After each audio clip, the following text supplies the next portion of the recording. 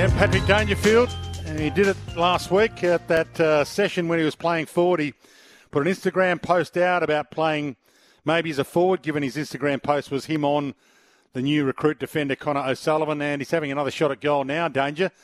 He's missed that one, but he's looking good as a forward, one of the change-ups for the Cats, maybe, although it is hot, so maybe they're not running him as much through the midfield today. A lot of things you do pick up in these games. As I mentioned, I think the Swans played football, dare I say it. Their ball use by foot was fantastic. Happy to go wide on a number of occasions, and they made sure that they didn't bomb it long, given how good a defence the Giants have. I mean, the Giants have Sam Taylor, Buckley, Himmelberg, Iden, Ash and Aaliyah all back there, and Cal Ward, waiting for that long bomb kick so they can gobble it up.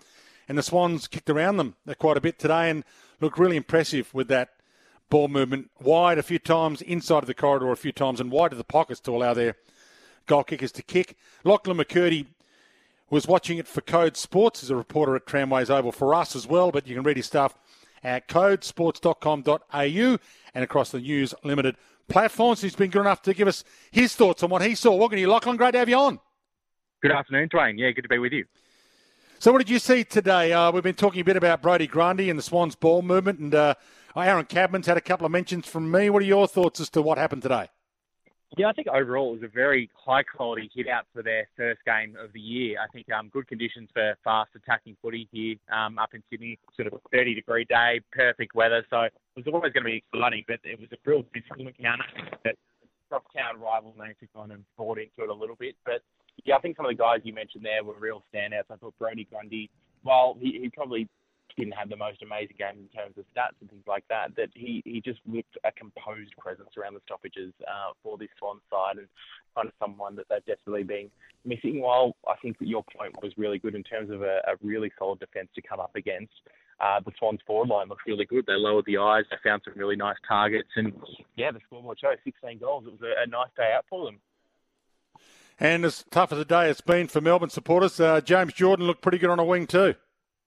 Yeah, he's someone who I think will definitely, Melbourne fans will be going, why have we let go of him? Because he just looks like he's slotted into this side nicely. I think he looks comfortable on the wing. He looks like that guy who, almost like Errol Goulden on the other side, is happy to sit forward, sit back, wherever he's needed to get a bit of the action. And yeah, I think he's just got a real good ability to make a composed decision by hand, whether it's with a kick or finding that right hand ball of someone inside or outside. So yeah, I think he'll slot in nicely to the Swans' best 23.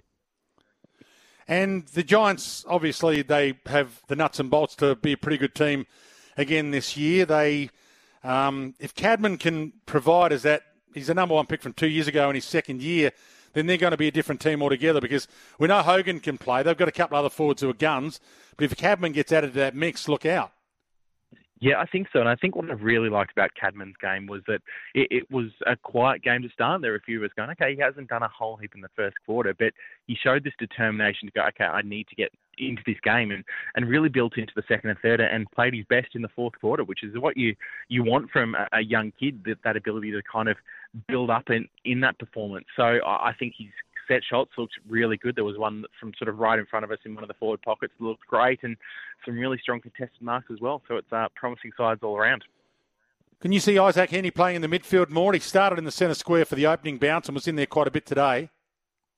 Yeah, I think it's something we'll see a bit of. I had a chat to him pre-season, and he says he feels he's a better player when he's got that balance or that mix of playing both on ball and then also getting forward. So I think I wouldn't be surprised sort of seeing him start on that half-forward line, but really dropping in so he's around stoppages a little bit more this year. And the ball uses off half-back as well. Matt Roberts played, I think, off half-back and a little bit of wing today. There's a bit of a trend. North Melbourne did it yesterday, and that is if you're going to handball chain it, by all means do it, but make sure your last handball is to a guy who can kick it well, and that seems like it's going to be a trend. Run it, and then give it to someone who can kick. It's not always going to be Blakey. It looks like they've got a couple of others that might be doing that as well. Yeah, I think so. I think that's that they're pretty well set for some really good kicks on them, the Swans.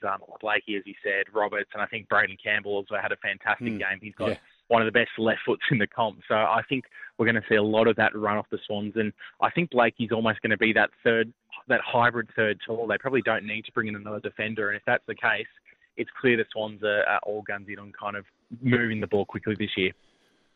Yeah, it's a good news story with both teams up there. You'll be covering them during the course of the year, Lachlan, but who knows?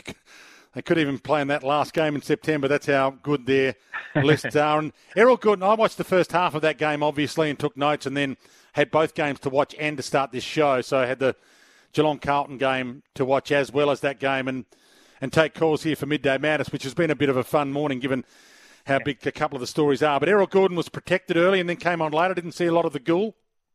Yeah, so he came on. It was always part of the plan just to get a half a footy into him, and he came on a little bit towards the end of that second quarter and looked pretty good. Like, he's Errol Goodwin. We know what to expect from him now, so it wasn't a big, amazing hit out for him, but he was always in the right spot. He found enough targets and was running around pretty nicely. So, yeah, I think we know what to expect from him now, and it's just building up his workload so he's ready for that big game against Melbourne. Hey, great to have you on. I really appreciate you taking our call, and we'll read more of your stuff at codesports.com.au. Anytime. Thanks so much, Dwayne. Lachlan McKirdy at Tramways Oval giving us the latest there.